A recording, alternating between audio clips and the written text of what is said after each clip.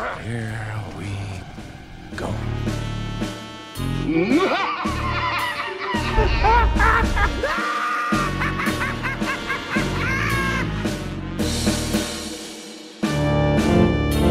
And now, for your listening pleasure, another episode of the Joker Character Study Series from Mike, and Oscar. The music becomes more appropriate the closer we get to Halloween, and we're back. Welcome to another episode of Mike, and Oscar, and you are in here for another episode of the Joker Character Study Series, and this is the big one, covering Heath Ledger from The Dark Knight. This is MMO, and this is the fourth weekend of September 2019, 74 years to the weekend of the debut of what would be the fourth highest grossing film of 1945, the Oscar-winning and original Mildred Pierce, starring Joan Crawford. I am your co-host, Mike One. This is co-host also Mike. Mike, you have experience with Mildred Pierce. I watched the Kate Winslet miniseries, and it was good. It was very good. It was Emmy-worthy. It was that level, and we're talking about an awards-worthy property today. That's why I went the Oscar route this time instead of the Beverly Hills Cop 3 route. Yeah, you kind of neg these often, and today this is a little more appropriate. But, Mike, we have so much to go over. This is a huge one.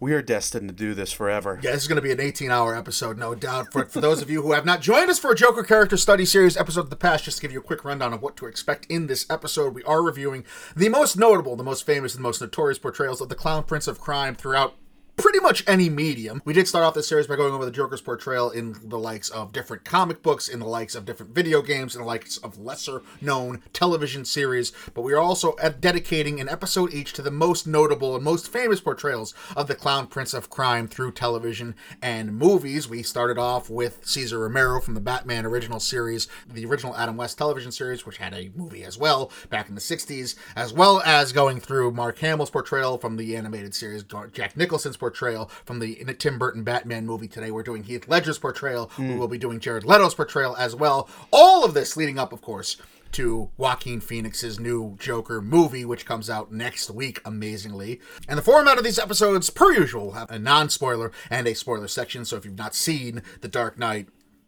you probably weren't born in 2009. Who are you? Do we want to meet those?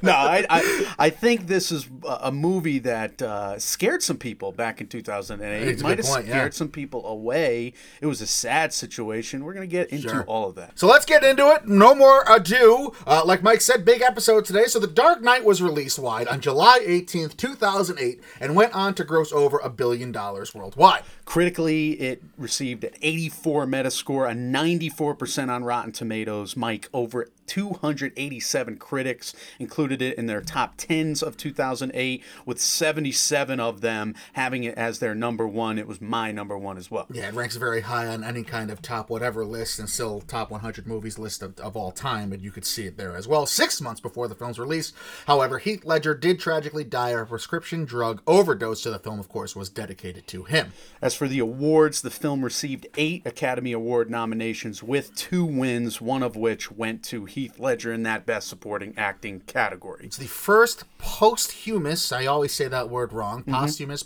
Oscar given to an actor since 1976's Peter Finch won for Network. Mike, you want to run down a quick bibliography for all the research that you specifically have done for this episode? Well, 6 major sources. There was a Looper article, How Playing the Joker Changed Heath Ledger, written by Dean Ravola. There was an Uprocks one where it was about the story behind Heath Ledger's Joker transformation by Christian Long. 2017's documentary, I Am Heath Ledger. I had seen that previously, and I watched clips before this recording today. IGN also did an awesome video, How Heath Ledger's Joker Was Born. That was written by Scott Kalura, narrated by Clint Gage. And Margaret Maurer's Screen Rant article, 15 behind-the-scenes secrets about Heath Ledger's Joker. Those are the main things I went to that just gave me enough. Like, I was ready to research this thing for like 4 days straight. It's a really fascinating story. I still researched it for like 2 days straight, and Wikipedia had an awesome write-up as well. Donate to them. I'm so tired of the bad mouthing of Wikipedia. They're awesome. Yeah, they really are on top of their stuff for the last, 6 years or so. Yeah, they helped us thread it all together. Yeah. So let's get into character. Let's do it. So here's the non-spoiler section, Getting into Character. Getting into Character. Mike, Christopher Nolan gave the writers, his brother Jonathan, who he calls Jonah, I guess, Jonathan Nolan and David S. Goyer the original 1940s comics, which is cool because that Joker was heavy. Sure. Especially for the time, yeah. And for his origin there.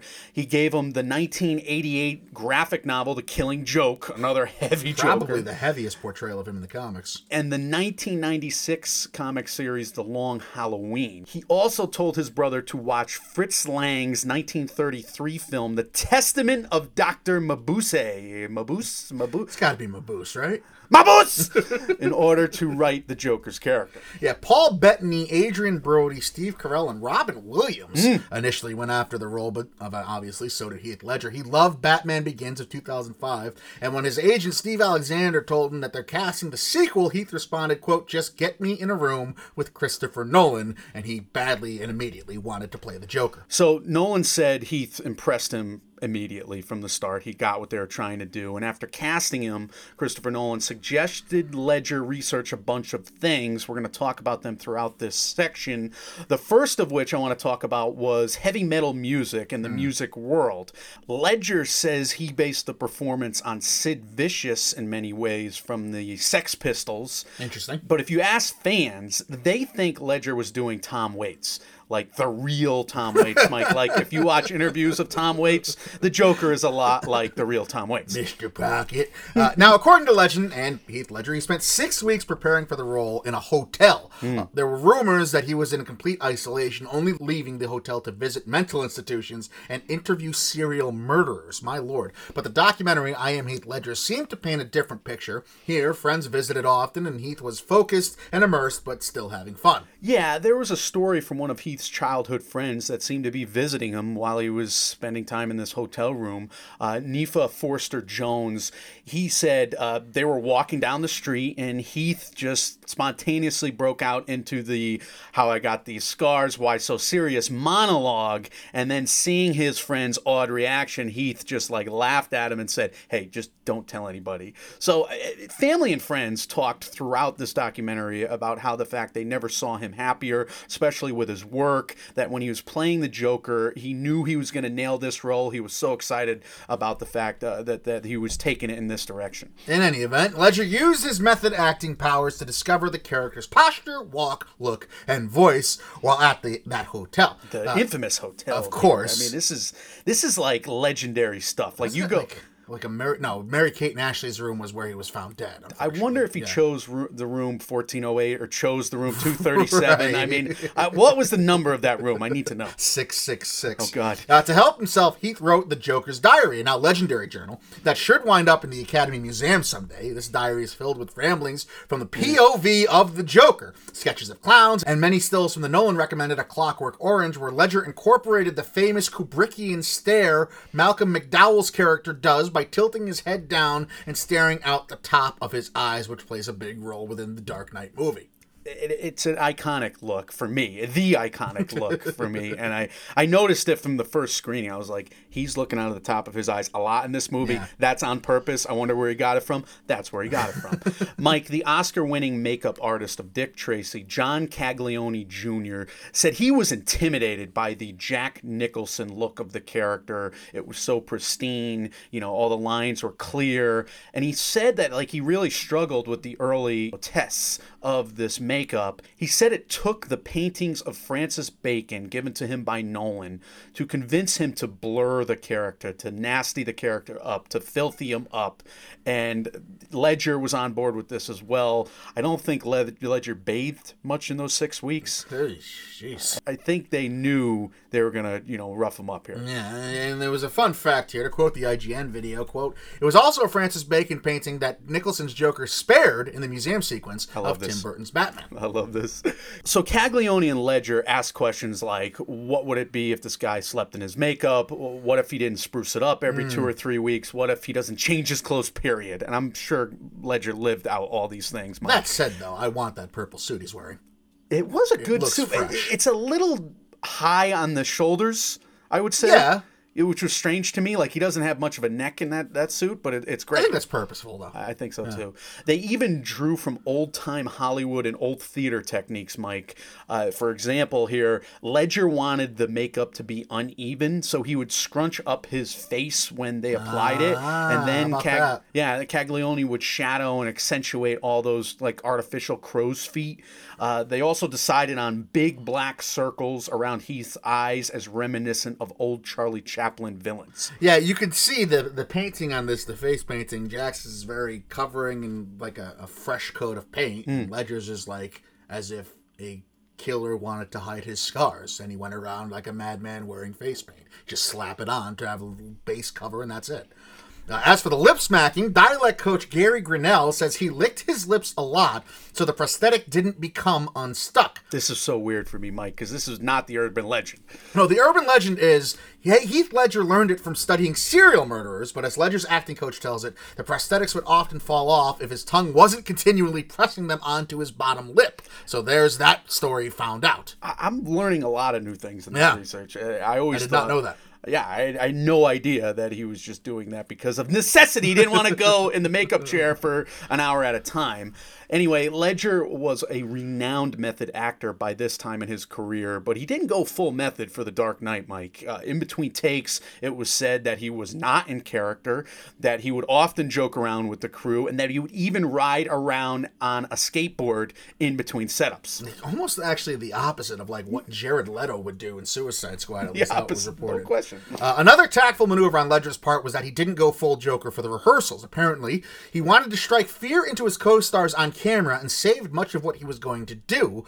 Go and listen to the Michael Caine and cast members being interviewed about that. It's absolutely priceless. Yeah, Ledger also pushed himself physically for this role, Mike. During a fight scene with Batman, Christian Bale was on record that Heath literally threw himself around the room in between takes. He's denting the windows, the glass, the tiled walls, trying to incite Bale to actually hit him and not pull his punches. Bale was against this. I don't know who won out.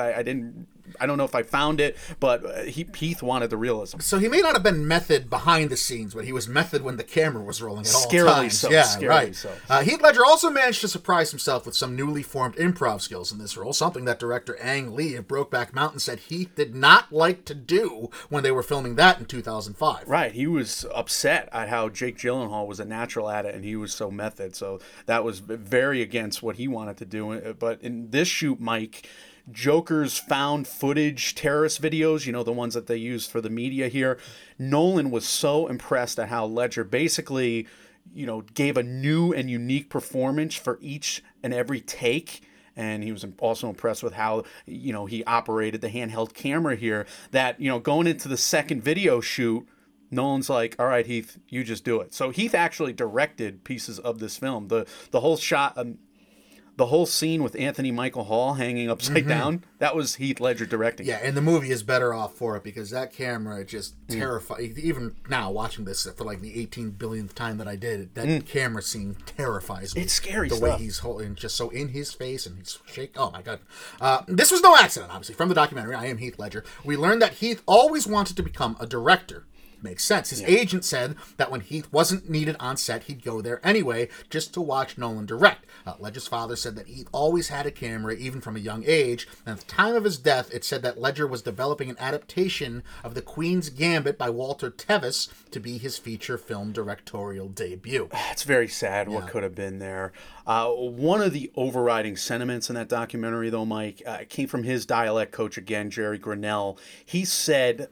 a lot of people would like to think that this was a strenuous process for Heath, but Heath would come off set and he said that we would have a lot more fun than was respectable.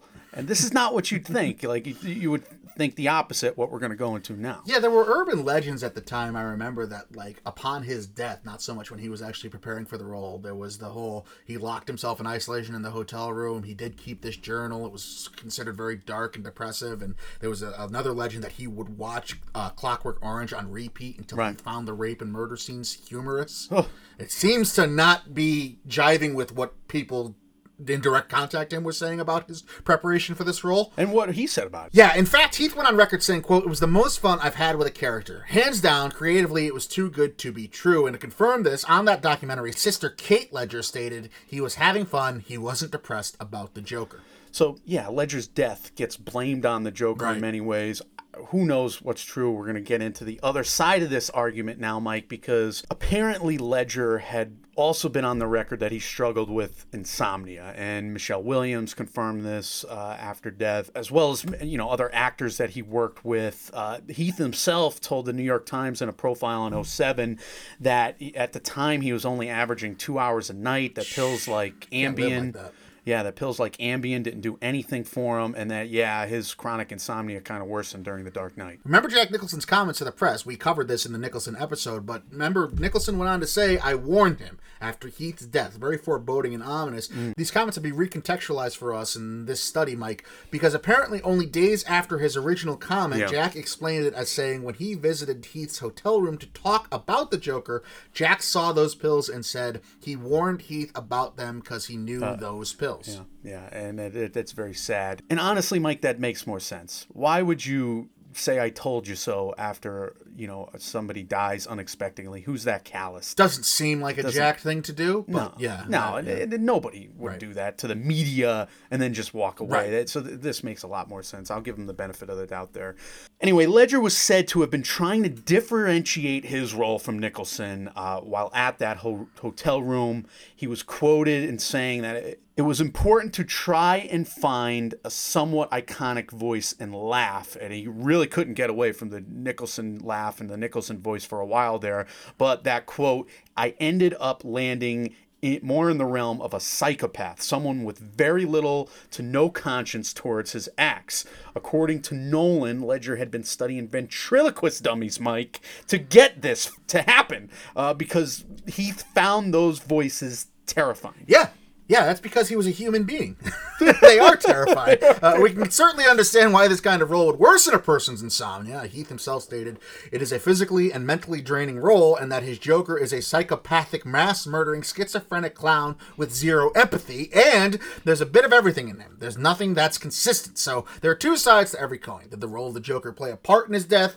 Who are we to really say? But we learned a lot from this study, certainly in the mindset that he had in playing this character. And it was refreshing to relearn that "I am Heath Ledger" argument from the family. I remember hearing that back in the day, but I didn't really buy it. It was much more convincing this time around, I'll be honest with you. Yeah, it's certainly shining a light on some stuff that maybe we all didn't know. I would think I was certainly in the dark on a lot of it as well. The urban legends were just so prominent at the time. So let's get into some historical significance, though, Mike. The historical significance! Okay, the biggest thing that I wanted to start off with was there is a lack of an origin story here, and a Christopher Nolan quote really summarizes this. He says, "The Joker we meet in The Dark Knight is fully formed, Mike. To me," he's talking to you, "to me, the Joker is an absolute. There are no shades of gray to him, maybe shades of purple. Ba-dum-bum. He's unbelievably dark. He bursts in just as he did in the comics."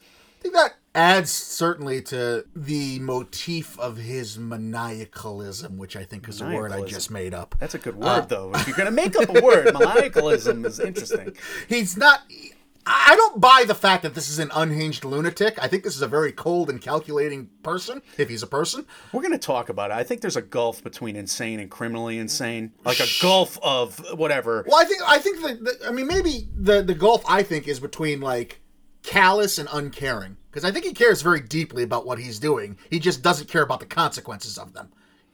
If that makes sense. That does make a little sense. Yeah. We're going to get there. I also want to mention that Heath Ledger is on record, to his family and friends, talking about how he wanted to do the next movie so bad that he had a ton of ideas, that he wanted to get into the Joker's origin story more in that movie.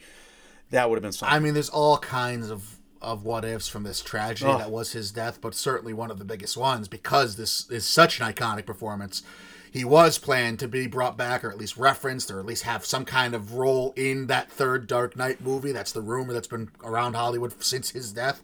So I could have totally, talk about recontextualizing, could have changed that entire trilogy's ending as well. And who knows where we'd be right now with this property. Oh, I can't imagine. Would we have gotten 8 movies with him? It would have been something. Right. Maybe Christopher Nolan keeps doing them. Maybe he directs one. Maybe, who knows? Maybe Heath Ledger directs number 4 or something like that. Right. Absolutely. Another main thing I want to talk about is that, like an unreliable narrator, Mike, the Joker is basically lying through his teeth. So great.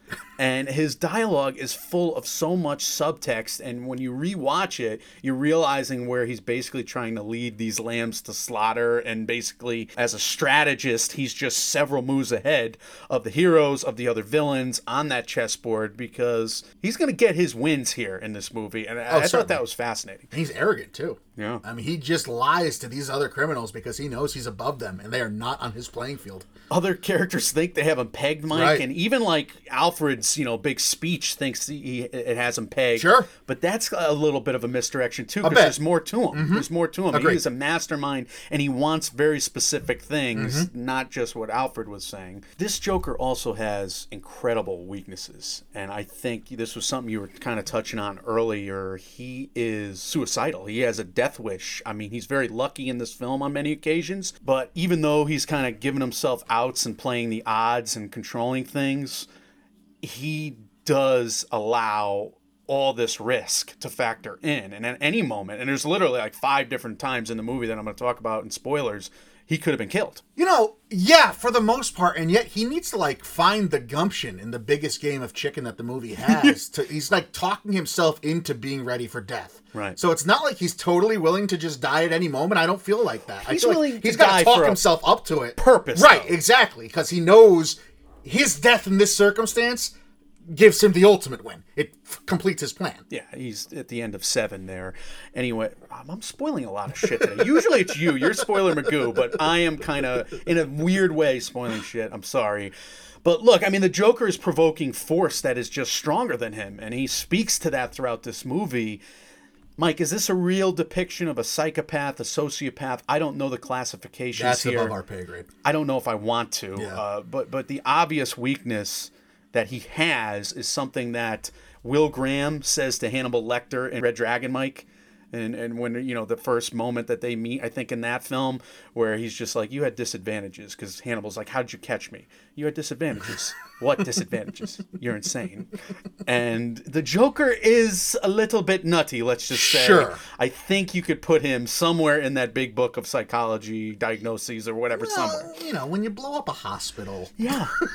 Good God. But back to his improv skills, Mike, which I think made the performance so rich. His acting coach, Jerry Grinnell, remembers a great story in the doc about how Heath was just shocked when he walked on set for when the Joker crashes a certain party that Bruce Wayne was showing here. And Heath said to his acting coach, this feels like walking onto a stage. I wasn't prepared for this many people. How do I play this? And Jerry said to him, well, you're a psychopath. They're your toys. You played with your toys. And I think this is crazy to think about a superhero movie at this time going in this direction, going for this realism. To me, that is the most historically significant factor here. This is real shit. Well, talking about improvisation skills as well, it's very famous that the explosion, the biggest explosion of the movie, obviously it's a one-taker. When it didn't go off. I mean, that whole, the him hitting the button, nothing happening, and then his playing with the remote was all improvisation. How do I not there was a know that? delay on the explosion. Yeah, Did I know that in 2009? Maybe. Have forgotten it. Probably. Now it's just giving me so much joy yet again. Which is this whole experience, by the way. We love this experience. This movie's spectacular. So two final things here. We're going to elaborate more in spoilers. The darkest comedy ever from the Joker, I would say. Almost all of his jokes involve homicide, where you're kind of starting to laugh, Mike, and then you're like, Jesus, I can't really laugh because that guy's dead, or he's threatening to kill this person, or I know he's building up to a gag, but it's going to end in death. My God. I watched this through a whole new lens because I always thought he was just this unhinged psychopath like Devil May Care. Right. you could tell he does care. He's very in the moment, and he just does things for his own character's humor. Right. Which provides a whole new lens to watch. Like he does not give a shit about anyone's reaction but his own. He's the ultimate comedian. Look, he'll do things as long as he thinks they're funny. It's just that what he thinks is funny is deranged. I think as mainstream comedians go, like, he needs to work on his punchlines, but his setups are just perfect. Like, they're hilarious. Right. The punchlines usually end in somebody dying. Yeah. It's pretty horrible. That's a risk of the industry, I guess. But he's drawing from Jack a little bit. He's a homicidal artist. My God. And then, like we said before, Mike, the shaky camera, found footage. Absolutely love that. That manipulation of the media is very of the time with the found footage genre taking hold. And it's also just terrifying in this movie. Yeah, the only other thing I'll land on before we get into the spoiler section of this review here is that the historical significance of this character is what he's done to every Halloween since 2009 or 2008 when this movie came out. I mean, tell me, we threw a Halloween party in college. How many Jokers were there? Yeah. It was there was one kid that looked just, and it was creepy as shit because he was just standing there not talking. How many did I take pictures of? Because I was Batman. It's true. I forgot about that. Yeah, I forgot about that. So this costume has been everywhere. Maybe the most famous Halloween costume ever. Credit to Heath Ledger for making that costume come to life. That's not bullshit, by the way, folks. That might just sounded like a really good improv from me. I literally dressed up as true. Batman. That's actually what happened. I bought the 1989 mask. It was like $40 or $50. It was the most expensive part of it. I still have it somewhere. I don't know where. It was a Michael Keaton mask where I couldn't move my neck. It was great. I loved it. But that's the historical significance. That's all the non-spoiler stuff of this performance of Heath Ledger's portrayal. Let's get into some spoiler stuff, and we'll talk about where he started in this movie and what made this performance work. Spoilers ahead!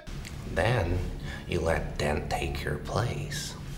Even to a guy like me, that's cold. Where's Dent? Those mob fools want you gone so they can get back to the way things were. But I know the truth. There's no going back. You've changed things. Forever. Then why do you want to kill me? I don't want to kill you. What would I do without you? Go back to ripping off mob dealers? No. This is a spoiler warning. This is the spoiler section for the Joker character study series episode of Heath Ledger's portrayal of the Clown Prince of Crime from the movie The Dark Knight back in 2008. If you've not seen this movie, you probably don't watch movies, so you're probably not listening to this podcast, but if this is a good place to pause, go see it, and do go see this movie, and we'll be here waiting for you when you come back. But otherwise, all spoilers all the time, different segments. We'll start with the secret spice and what made it work. The secret spice, or what made it work. The Joker in this movie is right out the gate. I mean, legendary opening scene, yes. Right, with a bank robbery scene. I can't. I still gives me chills. I'm supposed to kill the bus driver, and then bang, and then the bus comes crashing through. Awesome. He could have gotten killed right there. I mean, he could have gotten killed before that when the mob banker kind of goes rogue and starts shooting back. I mean, he was putting himself in the thick of it, Mike. Sure. This is not a guy that's afraid of bullets, certainly, or to be around somebody that's bigger and stronger than him. But let's talk about what made this character work and what Heath Ledger's portrayal, why it's so legendary. We obviously talked about all the preparation that went into it. And that's the easy answer to this. Like, Ledger's performance is what makes this character work. And I know that's an easy answer to say, but maybe the most deserved Oscar acting performance of the new millennium. He's working with a good script. I read it back in the day, and it's awesome. It's different than the movie, but it's still very good. All that being said, like, this character is so dimensional, Mike. I mean, we talked about the fact that he's got grand plans, and we're going to get into his evil deeds, but he is also a guy, like, operating with a death wish. I mean, he's willing to fight the Batman at the party and only narrowly escape. He wants Batman to kill him after this truck flips over, and they have that standoff with Chick, and he gives Harvey Two-Face the gun, and is basically having fun as Harvey flips the coin with that Russian roulette kind of situation. And he does have a larger plan that does end with a final fist fight with Batman, and he could be killed in that somehow, and he almost is. I mean, it's crazy because he's like this character in Seven, but he's also this guy, at any point, he can just go suicide by cop, suicide by vigilante. But to me, it's all calculated. And that's the way Ledger was portraying this, too. Nothing is, like, off the handle, and he's never out of control. He's very manipulative and very in the moment. And he's not just laughing at everything. Like, he can't be called a freak. He takes great offense to being referred to as a freak. Even in the first scene with that meeting of all the crime family heads when he's trying to say a guy like me, and Michael Jai White says freak. And he, like, Ledger's staring a hole through him for, how dare you say that? The way Ledger just runs... Oh, my goodness. The way he runs that whole room in that scene, it's one of my favorite all-time in terms of villain appearances, even though he introduced himself a little bit before that. It literally just gives me chills to this day. I watched it 3 times for this pod, Mike. It escaped Every me time. the first, like, 1,000 times I watched this movie, because I always thought this Joker was just a madman, but that is not the case at all. He's he's a madman in that he doesn't care. He's willing to he's almost like a cult leader. He's willing to sacrifice himself for the greater good. Yeah. But what his version of the greater good is anyway. But he's not at all like, I'm just flying by the seat of my pants. He has very well thought out and orchestrated plans, to the extent that he's always in control of what the narrative and what's going on in his life. He doesn't like being called a freak. My God, when he says I'm not and is staring through Michael J. White, I know it's such a small scene, but... And then the way he leaves that scene is he introduces the grenades that are under his coat, and he says, listen, when you guys are all calmed down, we can talk about this. I'll leave you my card. The card is a playing card of the Joker. And, like, why would he do that? Is it because he's crazy? No, it's because it makes him laugh. He thinks that's funny. It's a joke. And he's playing up everybody's perception of him that he is insane. And yet... he definitely has high capability, and he's super functional, like a Hannibal Lecter, like a mastermind. Absolutely. And this movie is totally the opposite of some of the portrayals of Joker that we've seen. Yes. It has that comic relief character like Cesar Romero. Even, Mark Hamill's character, to an extent, he's easily foiled. Mike, everything in this movie, like Christopher Nolan puts it, is about escalation. And every single death trap that Joker has here is just increasingly dangerous and involves more and more death. And I can't get over how freaking ballsy this movie is. Yeah, and to that extent, not only can he play very, very the darkest dark humor ever, not only can he play calculating and manipulative and offended, but he can play terrifying, like truly scary. And I think that's no more better shine than when he is holding the camera, and those scenes that Heath Ledger did end up directing. He's having the Blair Witch type close-ups to himself and alternating the camera between himself. I mean, he's making a grown man weep at what is about to happen to him, and he's laughing in the face of this guy, shoving a camera in his face because he's going to get joy out of killing him. For the real Batman, it's absolutely terrifying, and I think it's exacerbated. Is that the right word? I think so. That hurts. It's a word. I think it's only enhanced by Right. how creepy he is in daylight. I mean, a lot of his creepiest moments are in broad daylight, or in this, the gala, the Bruce Wayne party, or he's out just in the open during the daytime, and he's still terrifying. His makeup is that much scarier under the bright Agreed. lights or under the sun. And this was a deliberate choice by Christopher Nolan. He said that he wanted Batman to rule the night and Joker to rule the day in this movie. He said he wanted their collisions. And he's like calling them. He wanted them to be half dark, half light. At the fundraiser party, it opens up in the light. It ends in the dark. When the interrogation happens, it starts in the dark. It ends in the bright lights of that interrogation room. And even the truck sequence begins at dusk and turns into night. I think that is a crazy take. It reminds me of Midsommar, Mike. Yeah. Yeah, I absolutely, I co-sign that. And look, anybody can be creepy, or at least your performance is helped and enhanced by the shadows and the darkness.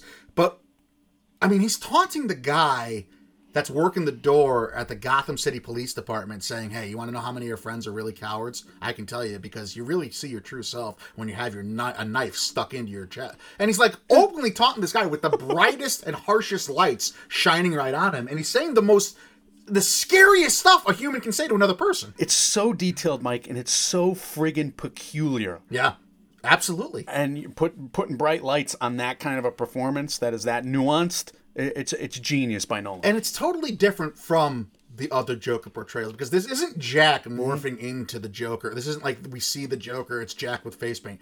This is the Joker kind of absorbing Heath Ledger. Yeah. I do wonder, because of how much of that shines through on film, if that did play some kind of role ultimately in the actor's demise, unfortunately. I mean, obviously we'd say who knows and who are we to say, but you can't help but think that because of how much this character just took over him on screen.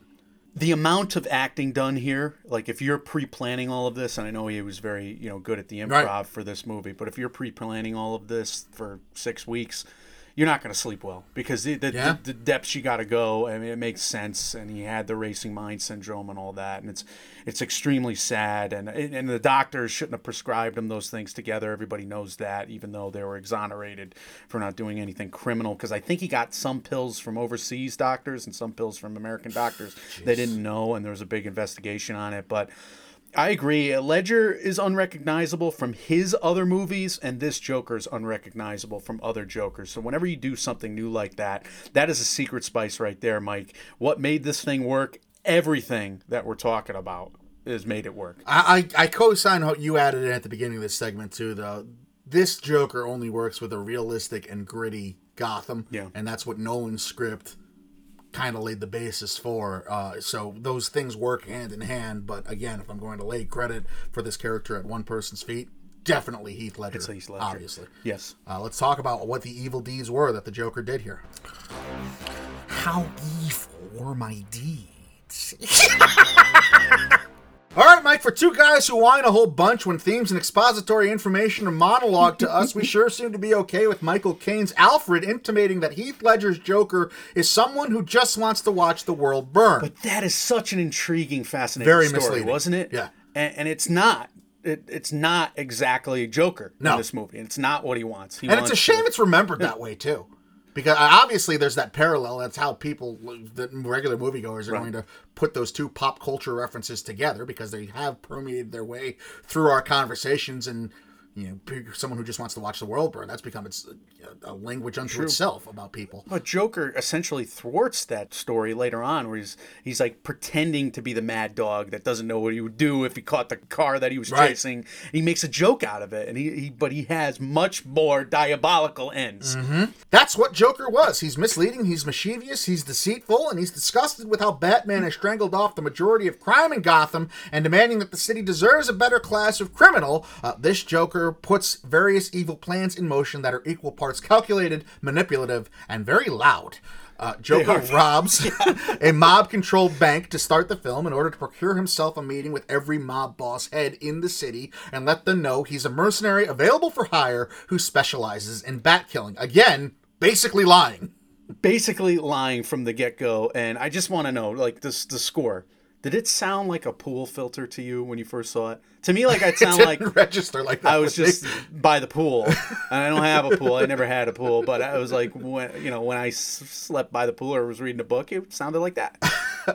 You don't get no. That tapped into your psyche somewhere. That sounded like something that actually, like, you have a memory repressed. It was such a strange contrast to the loudness of the special effects of this movie. Though, was my point that I had.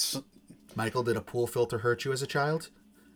No, but I'm afraid it might in the future. Let's just say that. That's a long-winded point, ridiculous point. Preying on their insecurities and the fact that new Gotham DA Harvey Dent has made putting each of them in jail and in front of a judge to pay for their sins, they agree to hire Joker, all these criminal heads, in exchange for half of their collective fortunes. So the Clown Prince makes it his business to expose Gotham's greatest heroes as people who are just as baseless and selfishly depraved as he and when their backs are against the wall. And it's crazy to me how he tortures not just the structures in the government, but also the criminal structures as well, which we're going to talk more about. The Joker tortures the citizens of Gotham here. This is good copy.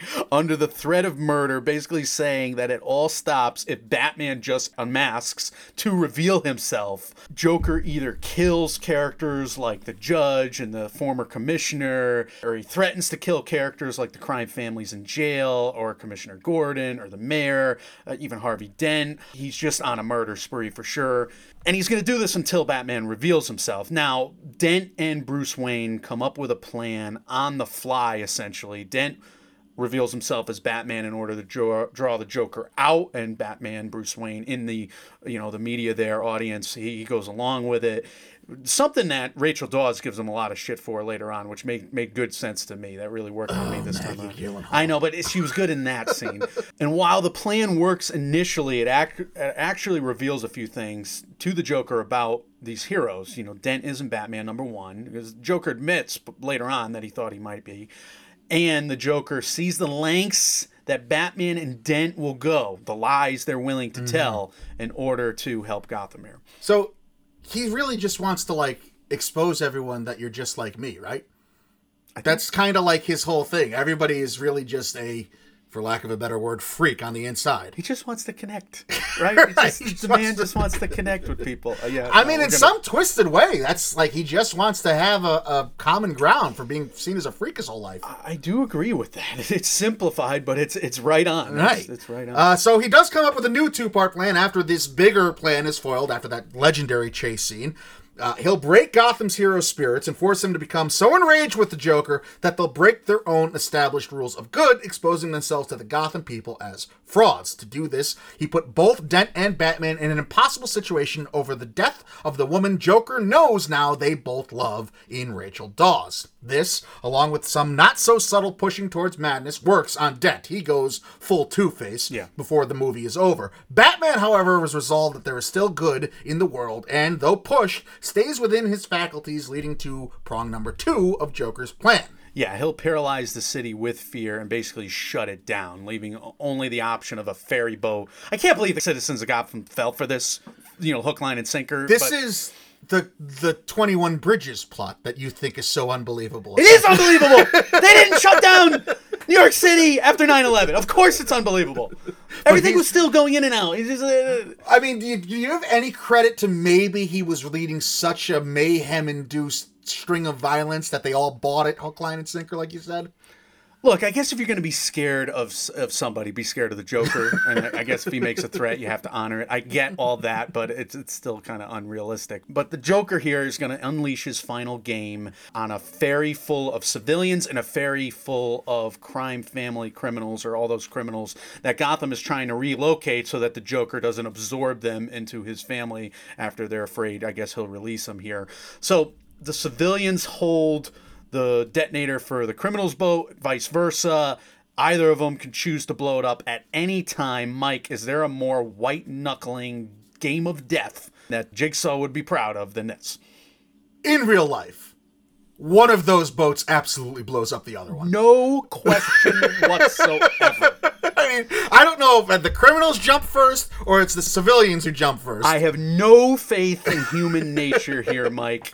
At all, and I agree with you 100%. In that vein, with that in mind, because it's a movie, we need a happy ending, and Batman needs to beat the Joker, I understand. But with that in mind, doesn't that make this the most evil deed? Because in reality, it would work. It's so evil on many levels. It does work in many ways, even though the biggest of the plans doesn't work. But some of his plans before that, he gets victories, like you said, absolutely. Rachel dies, and that paradox was truly a paradox. Batman could not save both characters like we'd seen in previous Batman films. That Joker lies to him. Yeah. Joker gives him he twists where where Rachel and Harvey Dent are being held, forcing Batman to reveal his true colors, but taking away the thing most important to him anyway.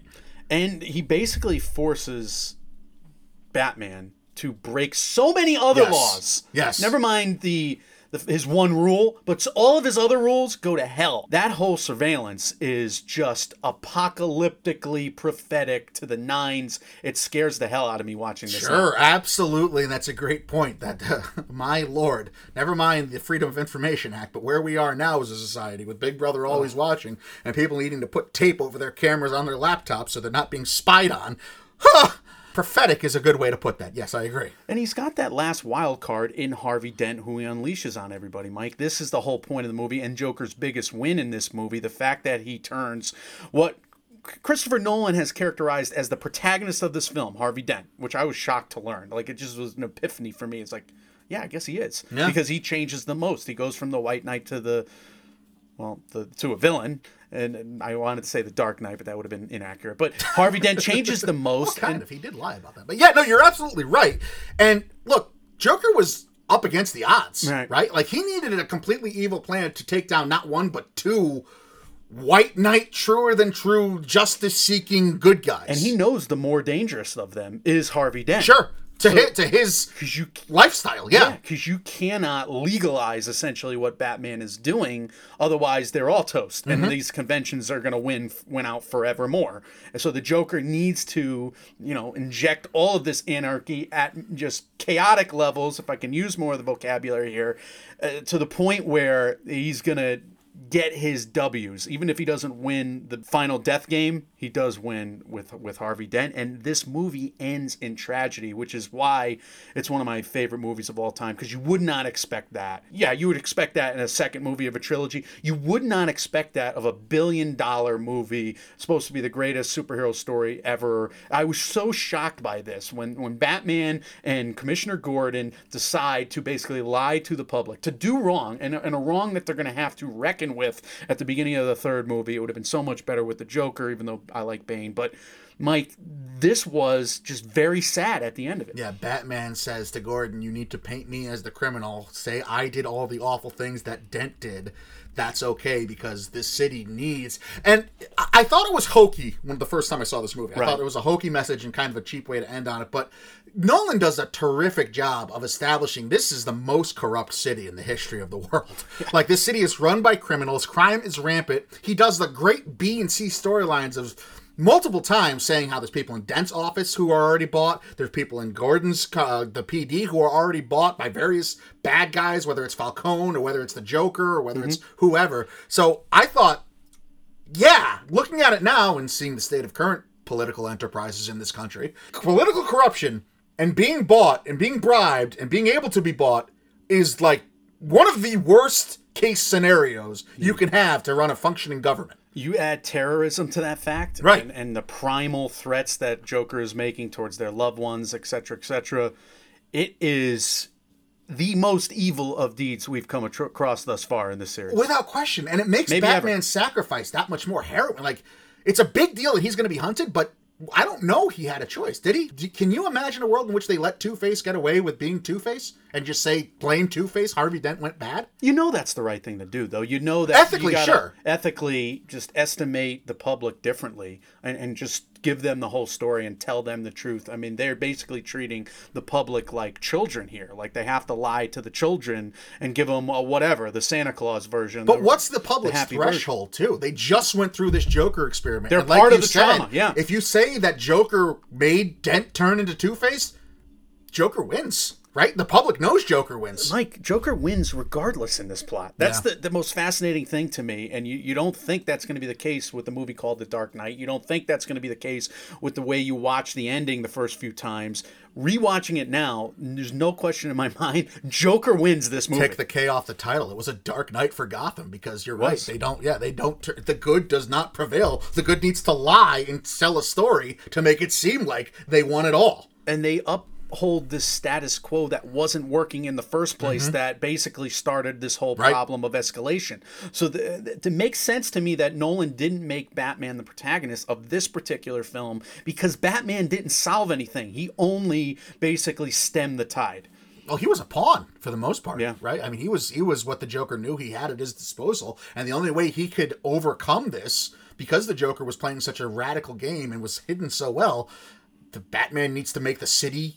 He needs to play Big Brother. That's how he wins, is by horribly breaking a lot of ethical conversations and ethical standpoints. Morgan Freeman should have still walked out. Yeah. The fact that you went there, man. Yeah. You still don't work for this guy anymore. I do want to say, though, the only other thing, this doesn't go to Evil Deed, but it does go to Nolan, goes to Heath Ledger's performance. I've said multiple times in this podcast how I'm a sucker for that simple trope of just turning the camera upside down. Yeah. When the things are backwards and going, the world's been turned upside down to the characters. The final tete-a-tete between Batman and Joker, where the camera is upside down to make it seem like Joker's standing up, but he's really being hung by his ankles and having basically a value off with Batman about the people of Gotham. Oh my God, is that beautiful. It's incredible. It's incredible. Yeah, the cinematography of this movie was just awesome. Agree. Let's talk about some most memorable quotes and actions, obviously, with this Joker character. Most memorable quote or action. So the whole plot, the whole movie, the whole franchise and trilogy has turned out to be pretty damn memorable in movie lore, right? This whole movie. I mean, we could basically just give the answer of this whole movie, every scene the Joker's in. There's no question about that. From the top, the first introduction of Joker, like I said, I already gave this away, but no, I'm supposed to kill the bus driver and then crash through the bank. Genius. Mike, I love the way he's waiting to get picked up in that van, like one shoulder's higher than the other. He's looking down. That is such a striking image, such a silhouette, a posture, that slight hunch. My God.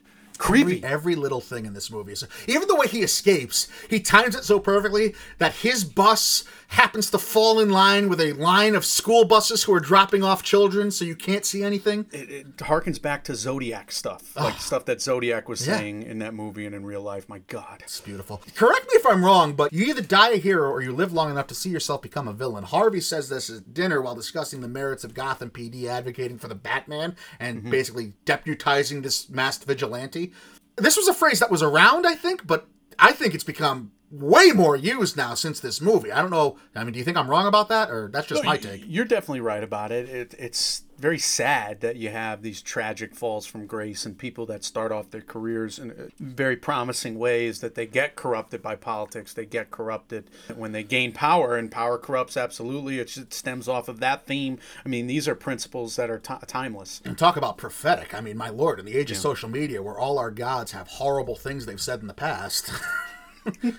Good lord. If you're good at something, never do it for free. Yeah, this is my favorite scene, like I said. It's a big reveal of that first full Joker. I freaked the hell out. Oh, my God, it's such a lie. And that just makes the scene so much more juicier because he is doing it for free because he doesn't care about money. He doesn't want to kill the Batman. I mean, and then that magic trick, that was the WTF moment of the decade for me. Oh, yeah. Absolutely. The first time you see that, if your mouth didn't drop... I yelled in the theater. I remember in New York City, I just like, oh! It's the craziest thing I ever seen. It's so fucked up. It's so crazy. And it tells such a story about this guy and his motives and his mindset from just one action. Terrifying. Absolutely beautiful. You can see our mindsets there. Different takes. Every time he tells the lie about and this is, again, so indicative of this character. Want to know how I got these scars? Coming up with these demented stories that could not be true because you could have only gotten the scars one way, right? It's ingenious because the fact that he could be lying about any of them, he could be telling the truth about any of them. We don't know that fact. This is such a trope for villains where they give you that exposition at the beginning of the movie of how they were created into the villain, and it's all bullshit, Poking Mike. fun at it, yeah. And it's just for the situation, for the time at hand. Satiring the trope. To get the reaction out of people, that is the scariest shit that he's willing to literally talk about it 4 times in this movie, even though he doesn't get to tell Batman. But think about the things that are still... I mean, this movie came out over 10 years ago, and these quotes are still just as relevant and just as overused today. Not only the quote from Dent, want to know how I got these scars? Why so serious? Let's put a smile on that face. What he's saying, when Heath Ledger gets dark and uses the grumbly voice, I don't know if he's mimicking Batman's voice there. That thought just came to me, but maybe he is just trying to intimidate. Look at me. Look at me. When he gets that deep, graspy grumbling. Oh! The inconsistency of it all really is so striking. The fact that he's just, throughout the film, a chameleon and different in every scene. To me, it's a testament to this performance that it's one of the best of all time, never mind of a superhero movie. Agree. I absolutely agree. I posited the question, is this the most well-earned acting Oscar ever given out? And it's so sad that this talent was taken from us collectively soon. This wasn't a posthumous Oscar that was just given out. Absolutely not. No way. Because you can't beat a dead guy who's so beloved. No. This is as earned an Oscar as I've ever seen. You can't even... I mean, do we have the MCU as successful as it is without this portrayal? You do not. Like, that glass ceiling was broken by this performance. Then Logan gets the screenplay nominee. Then Black Panther gets the... I mean, yes, we've had incremental step-ups, but this shattered any kind of glass ceiling as to what a comic book movie could do. It legitimized the comic book movie industry, in my opinion. I agree. Now, does this genre still have work to do at the Academy Awards? Yeah, I think it does. Of course, yeah. And this movie's another example of that. I think this was the best movie of that year. I think this should have won Best Picture, hands down. Well, it already changed the Academy in so many ways if you think about it. I mean, not only with this award, not only rewarding a comic book movie, right, but what happened to the Best Picture category immediately after this year? Because this movie wasn't nominated. Because of the outcry it had. Yes, it did. They expand the Best Picture category to now going the first time 10 nominees to include movies like The Dark Knight. And the obvious thing to say about the casting is that I think every single actor, actress, movie star after this movie, Mike, they see The Dark Knight making $1 billion. They see it, getting nominated for awards. They see that the critics love them. It's a success, a resounding success in all three of those areas.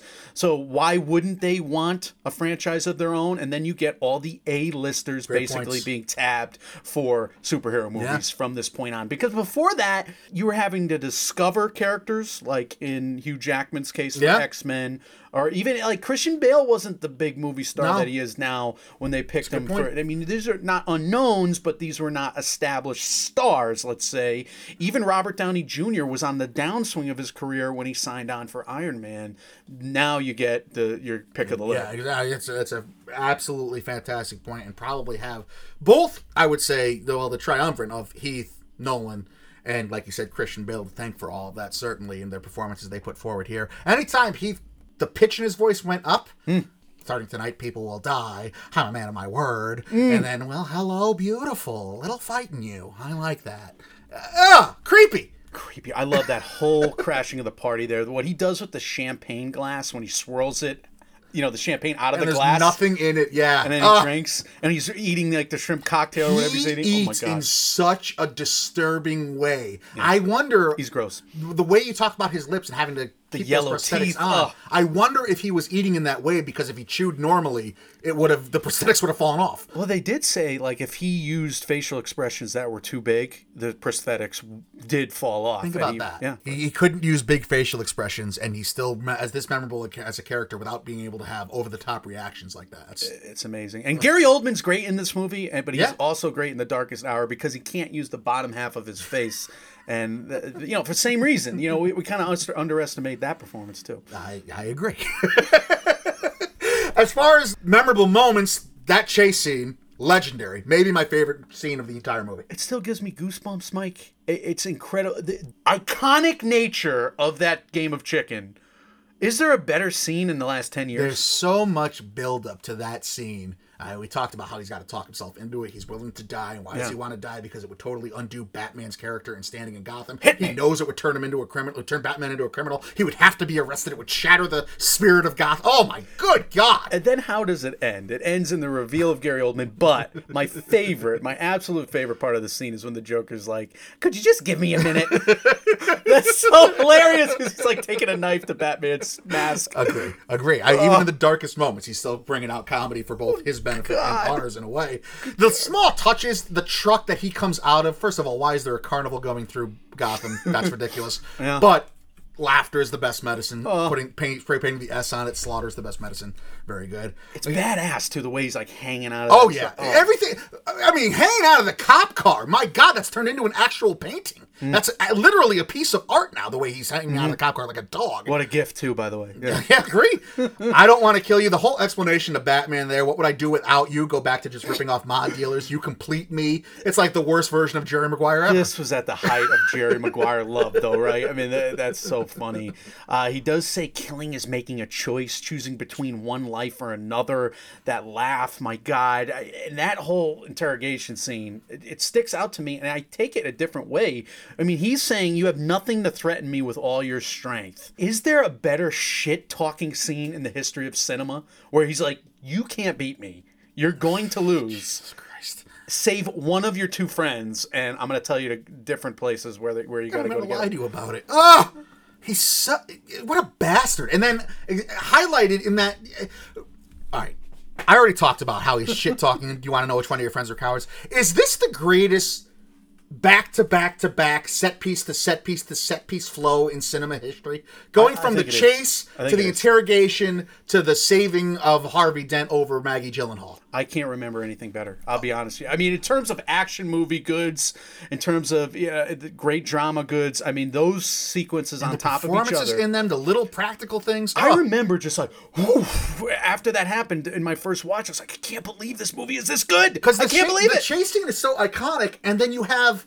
It's not even an action set piece, but the interrogation set piece tells you so much more about what happened and what is to come in this movie and about these characters. It did. It got better and better and better and crazier and crazier and crazier. Mike, this was perhaps the most memorable movie that I can recall in terms of going to the theaters because of for these reasons. I would agree. I would agree wholeheartedly. I mean, I can't think of a movie that I saw 10 years ago that rivals as much as I remembered from this movie, and also that I still want to rewatch again. Yeah, you know, I mean, maybe Austin Powers. Other than that, yeah, Austin Powers. That's the company line. Good. There's obviously more famous quotes from this movie that we all know. Nobody panics when things go according to plan, even if the plan is horrifying. If tomorrow I tell the press that I'm gonna gangbanger will get shot or a truck full of soldiers will die, nobody blinks an eye. But if you tell one little mayor, everybody loses their minds. Mike, this scene is electric, and this movie Pushing starts Dent off the edge. Oh, this movie starts going for different goods. It just gave us all those action movie goods. Now it's just given us this bizarre scene with a terrifying. Like I remember being afraid of Harvey Dent. Like, do I want to see his face? I don't want to see it. It's gonna be scary. The way he screamed freaked me the hell out. Yeah, I agree. I love the. Rachel! I love the way he did that, and I love the way that we didn't get just, the screams of agony. It just played, you get the pool filter instead. But yeah, it was so good. But all that happens, right? And it scares the shit out of us.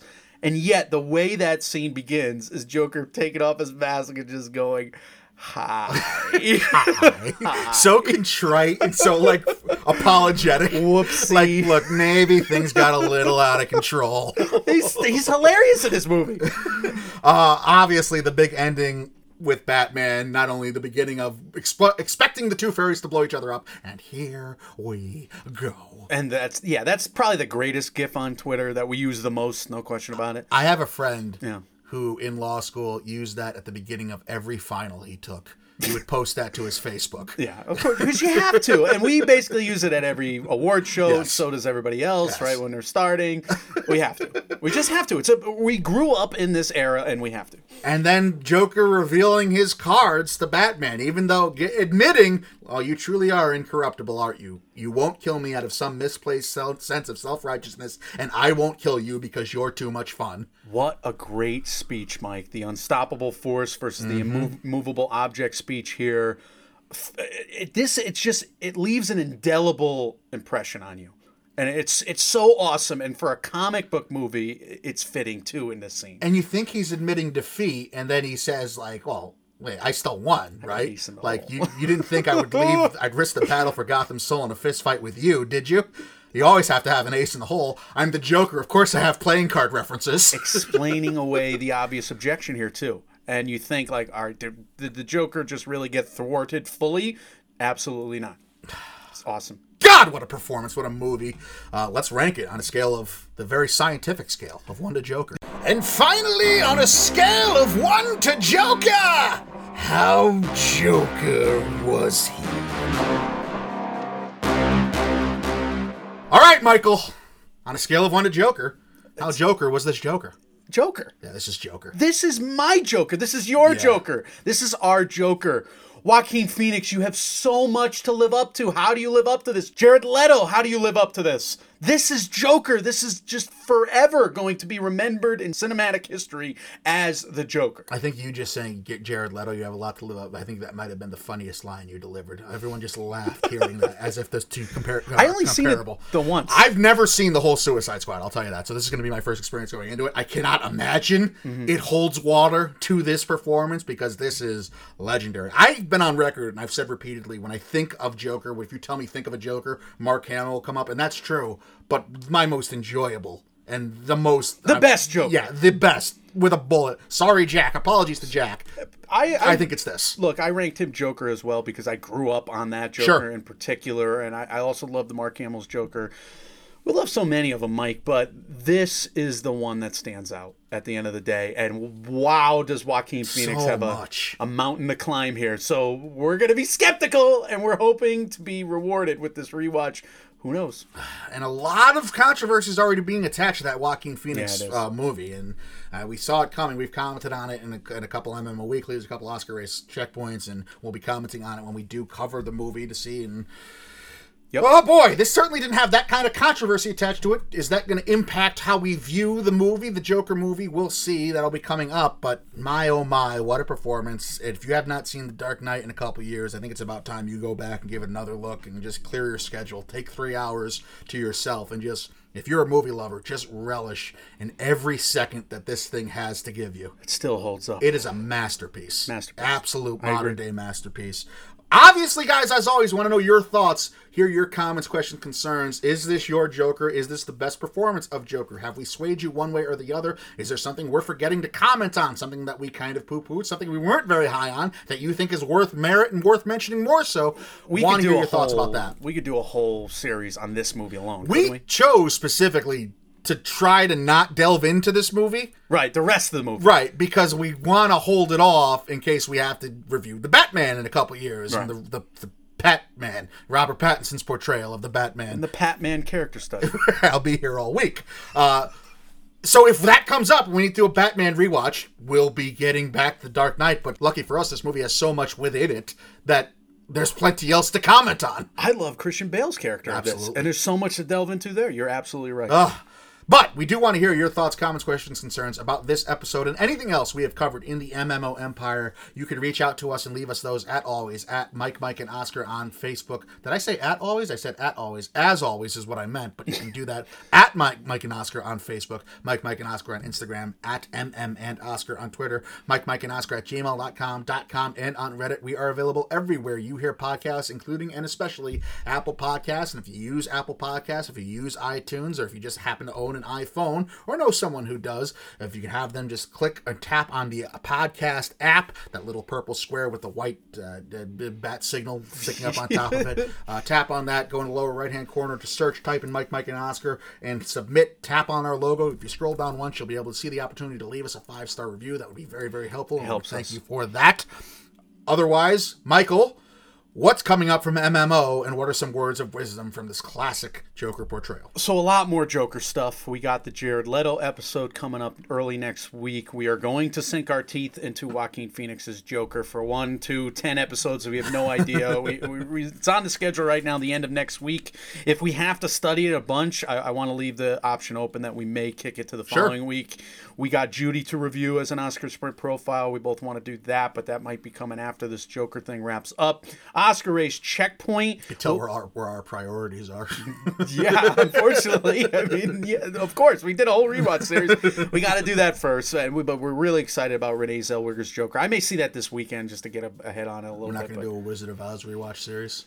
We should. Oz, Return to Oz. What's the Michael Jackson No, we one? shouldn't. What's the one where they sang? The Wiz? Wiz, we yeah. could. Actually, we could. That's kind of interesting. I hear the books are decent, too. I mean, they got to make Wicked into a feature film at some point. What is a as well. book? Yeah, you need a lot of things. But... All right, we're going to switch Oscar Race Checkpoint and MMOW in terms of their time slots. Yeah, we said it was coming. Yeah, and we're going to do that this week by not doing an MMOW this week. We're sorry. We just had too much to do. But we're doing it because we want to get the Oscar Race Checkpoint episode into that earlier time slot. You like both episodes almost equally, it seems. Yeah. So we'll put that into like the Monday, Tuesday time slot, and we'll bump the MMOW into the Wednesday, Thursday, Friday time slot, one of those, whatever days. We're not consistent enough to promise you exact times. It's just the way life is, right. But that's in general what's going to be happening. You'll get an Oscar race checkpoint earlier in the week with a MMOW later in the week. I think that's going to work out, like you said in the past, Mike. We're able to preview upcoming movies of the weekend with MMOW at the end of the week, and we're able to review award shows when those start happening soon, and nominations. Those typically happen over the weekend, so this should work out. As for wisdom, I'll keep that short. The one thing I kept short today, and that's watch this movie. It's still great. Please, if you claim to like movies, please watch this movie. And like Mike said, MMOW and Oscar Race Checkpoint, big swap. But that's because award season is right around the corner. It's here. I guess we're going to officially kick it off with our review of Joker after we get through with the Jared Leto performance. So guys, as always, when reality sucks, you can come watch any kind of Joker portrayal with us. We are Mike, and Oscar, trying to make award season year-round without the stuffiness, and we will see you soon. See you.